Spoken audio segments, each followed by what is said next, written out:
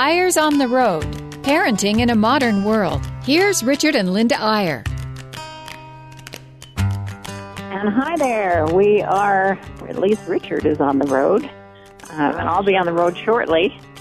Yeah, we're on separate roads today, honey, so we got to deal with a little bit of a delay, and we got to deal with cell phones. But I think listeners to Eyres on the Road know that part of the charm is we do this baby wherever we happen to be. And today I'm up at Bear Lake trying to get ready for a family reunion. And you, I think, correct me if I'm wrong, you're down in Park City getting ready for a party of all your girlfriends. Well, I am. You know, we've called this the Mothers Group. There's 5 of us who have met since we were tiny little young mothers. And we've just kept in touch. People have come and gone and come back and so on. And now we're back, and it is so fun. We still call it the Mothers Group because we're still mothers, even though we're also grandmothers.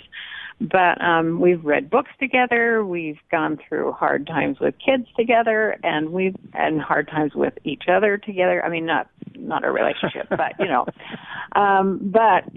We've just been dear friends. So we're celebrating one of our friends' retirement on last Friday, who's been teaching school all this time, and also all of our birthdays. We're doing it all at once. So this is a big party.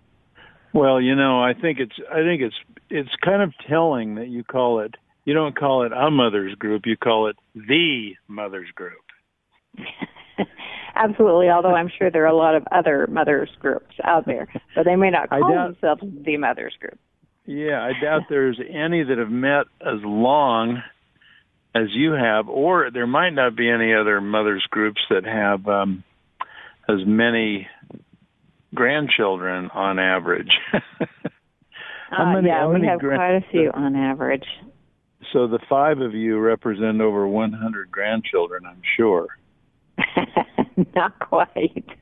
No, but we do have a lot of kids and now a lot of grandkids, and there's always something to talk about and something to help each other with. We love each other. Well, let me just, not to brag or anything, honey, or not to make you wish you were here, but because I know you're going to love this meeting. But let me describe where I am. I'm sitting on the shore of beautiful Bear Lake. Some of you listeners know Bear Lake. There went a truck going by the way.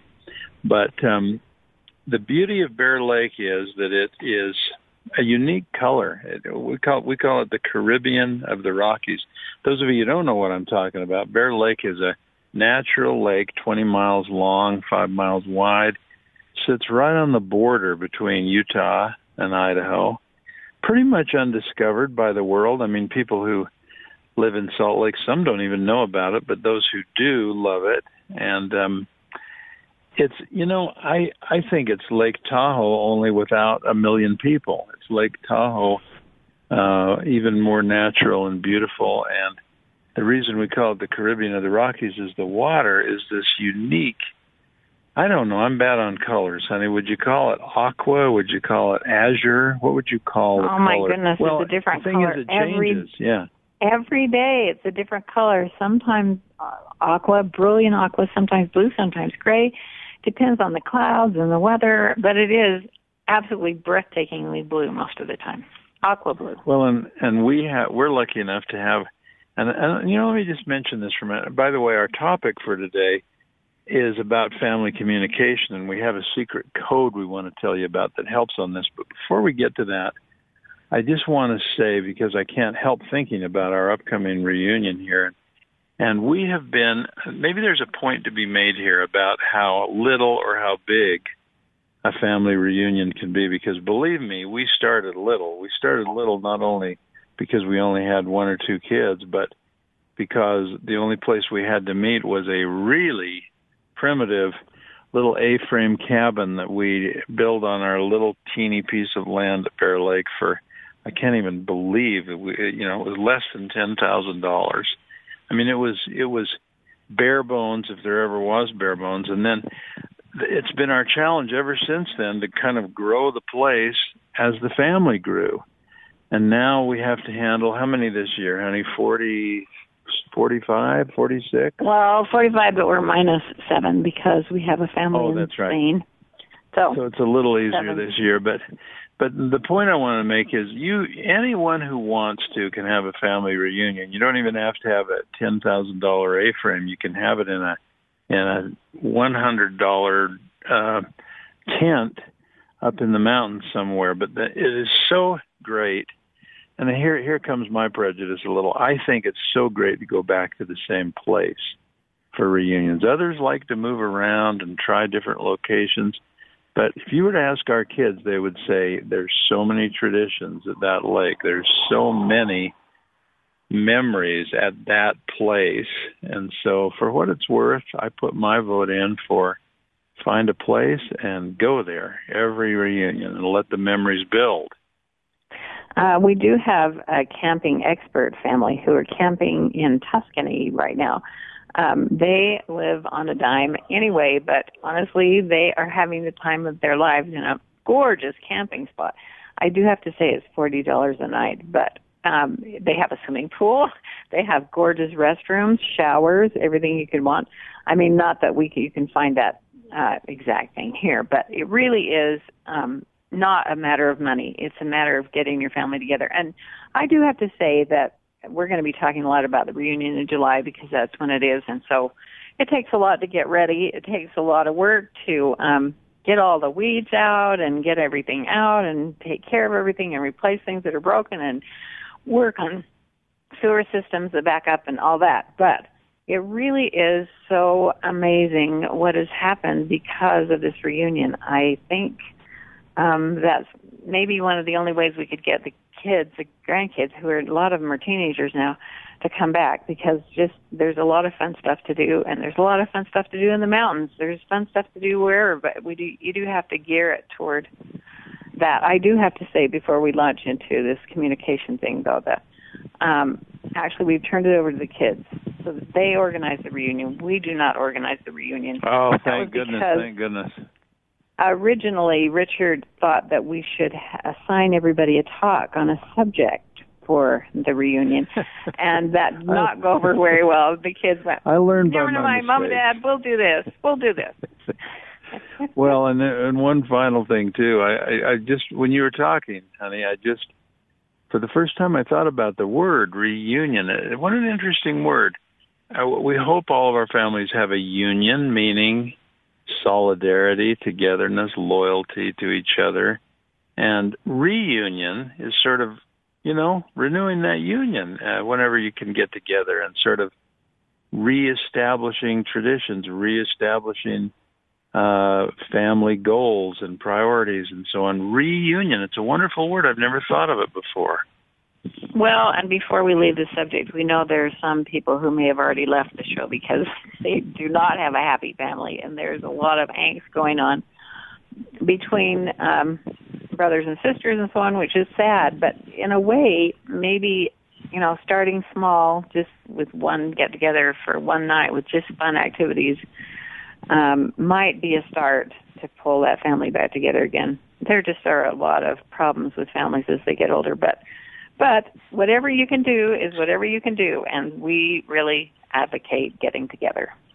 Well, and if you're a young family, having regular reunions, however you frame those, is a pretty good, probably the best way to minimize. There will always be disagreements in families as people get older and go their separate ways and so on. But maybe the best way to minimize those is to sort of be deliberate and determined about having a family reunion periodically. And, it's never a zero-sum game. It's never perfect. You never finish a reunion and say, oh, I think that went perfectly, honey. Everyone was compatible. Everyone agreed on everything. We had such a wonderful union. I'd like that to happen sometime, but I don't think it ever does. There's always going to be ups and downs. But then again, that's what it's all about, is renewing that union, even if it's an imperfect union. And so, exactly. And plus, it is such a good time to communicate. That's the subject of our show today. We really need to keep the communication open, and it starts when the kids are little and carries right on through. What a good segue you just made, honey. So let me briefly introduce something. We, a little more than 10 years ago, we this is fun to think back on this. Our publisher was McGraw-Hill, and our editor, a woman we really liked, said, there's too many parenting books out there that are just sort of prescriptive. They're like, do A, B, and C, and you will get results D, E, and F. And people are just tired of that. Those books just put people on guilt trips. She said to us, you'll probably remember this, honey, it was really an interesting meeting in the McGraw-Hill offices in New York City. She said, what the world needs, what parents need, is a more artistic book, something more symbolic, something more fun, not just a whole bunch of formulas and techniques and methods. And, we got thinking about that, and we got thinking about family communication, and we started realizing that too often parent-child communication is all about discipline and obeying and, do this and do that, and it ends up being a lot of lectures and a lot of sort of rolling of the eyes by the kids and so on. And, our theory has always been that bad behavior on the part of kids is usually just a bad habit.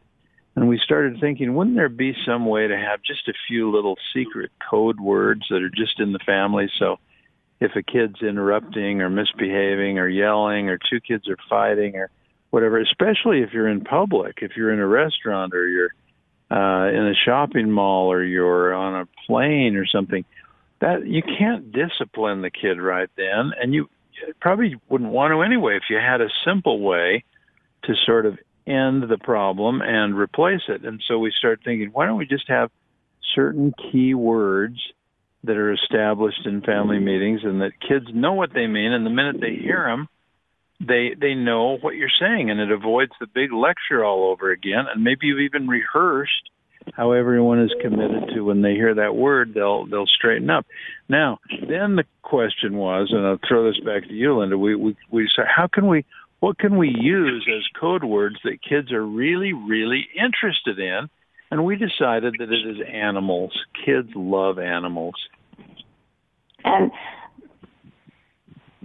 that actually sounds kind of weird. Just the way animals, they do love animals, but how in the world does that connect?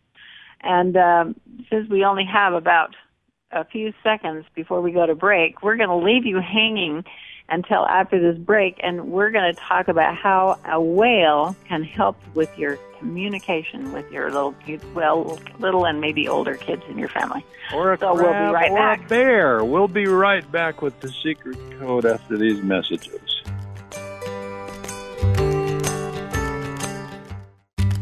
Eyre's on the Road, Parenting in a Modern World. Here's Richard and Linda Eyre.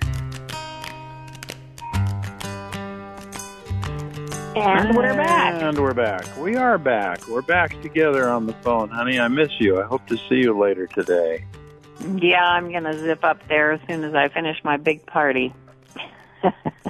Well, that's great. Now, we kind of left the listeners hanging. How would a whale help with communication? How would a crab help with contention? How would a bear help with responsibility? Well, that was the challenge we faced in trying to write a book called The Book of Nurturing. And we decided a secret code sounded pretty good for kids. We have quite a history now of secrets. Our family, grandfather's secrets, and not in a bad way, but in a fun way, because it piques their interest, and they say, wait, what's the word? What's the code?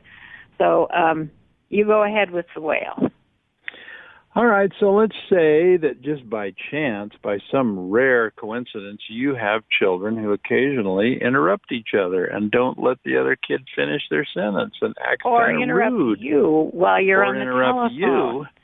Yeah, while you're on the phone or whatever. And so what usually happens, son, I've told you 1,000,000 times, don't interrupt me. Don't interrupt your sister. Listen to other people. Let them talk before you talk, and on, and the kid's tuned out, and tempers are on edge and emotions are high and nothing changes. And so this is a perfect example of this code. And by the way, there are 9 animals involved. The first one then is a whale. And this always came about kind of naturally. We were listening to a marine biologist once because we had a son who was about 8 years old who loved whales. He just wanted to go to SeaWorld. He wanted to learn all he could about them. But I got interested, and you did, honey, when we heard this marine biologist say the coolest thing of all about humpback whales is their communication. They live in what we call pods. That's their family. And they're in constant communication with each other. They can hear each other through 100 miles of ocean water. Their communication never involves criticism. It seems, from the standpoint of the marine biologist, to always involve encouragement. They sing. Their communication is a song. I've heard the humpback whales sing when I've been scuba diving, and it is an awesome, almost eerie song that they sing.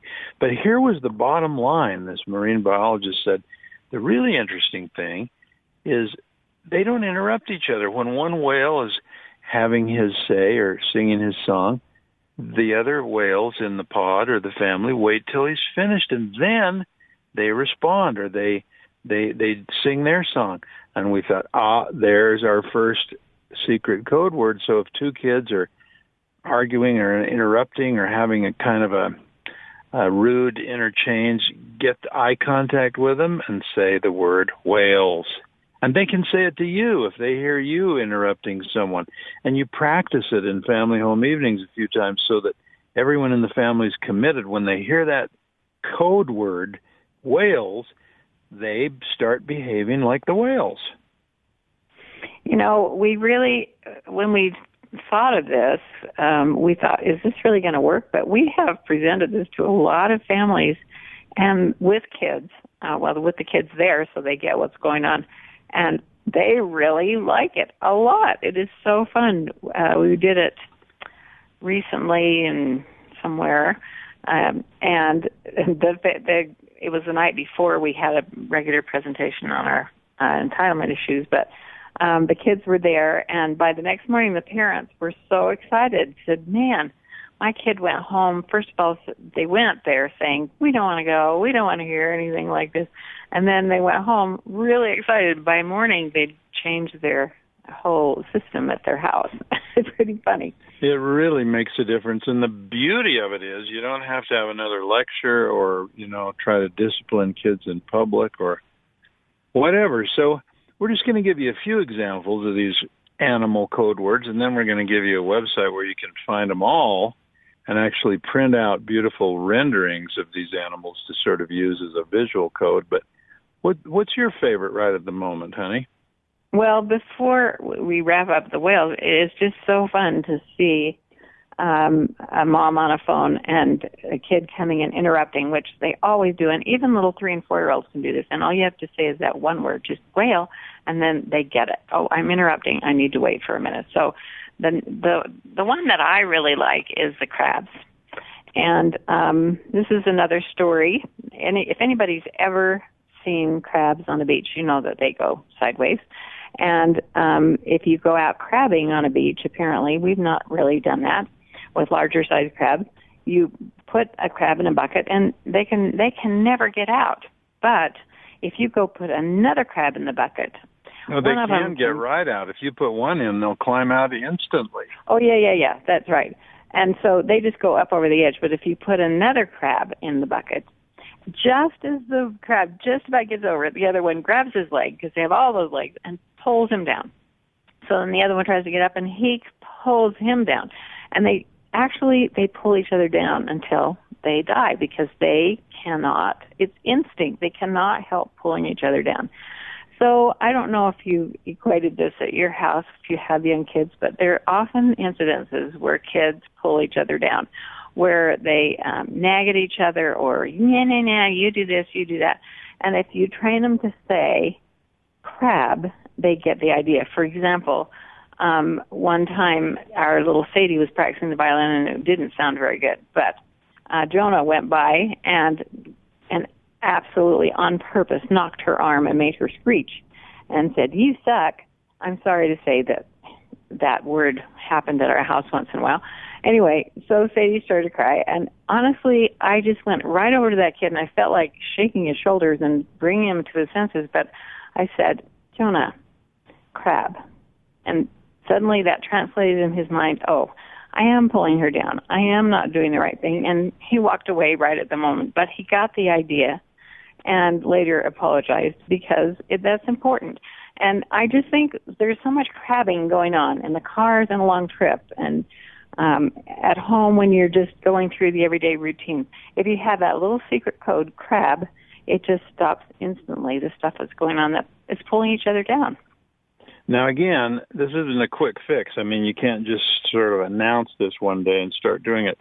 It takes a little practice. And I want to emphasize that, you know, if you have a family home evening, if you have a regular meeting in your family, that's the place to sort of, you know, we're going to tell you how to print out these pictures and take a look at them. It's fun to start these discussions by asking kids what they know. What do you know about humpback whales? What do you know about crabs? They know a lot. They'll tell you some things and then say, well, here's what I think's interesting about them, and tell them about this behavior.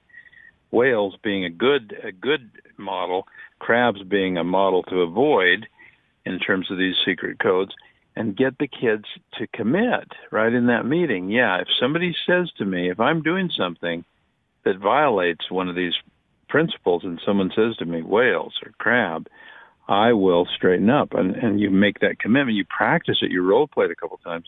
So it really works when you bring it up. Let me mention one for teenagers. Many of you listeners may not have little kids, although the whale and the crab is perfectly fine for older kids. In fact, sometimes they need it even more than the younger ones. But my favorite, the one I think I used most with our kids, with teenagers, was the frog.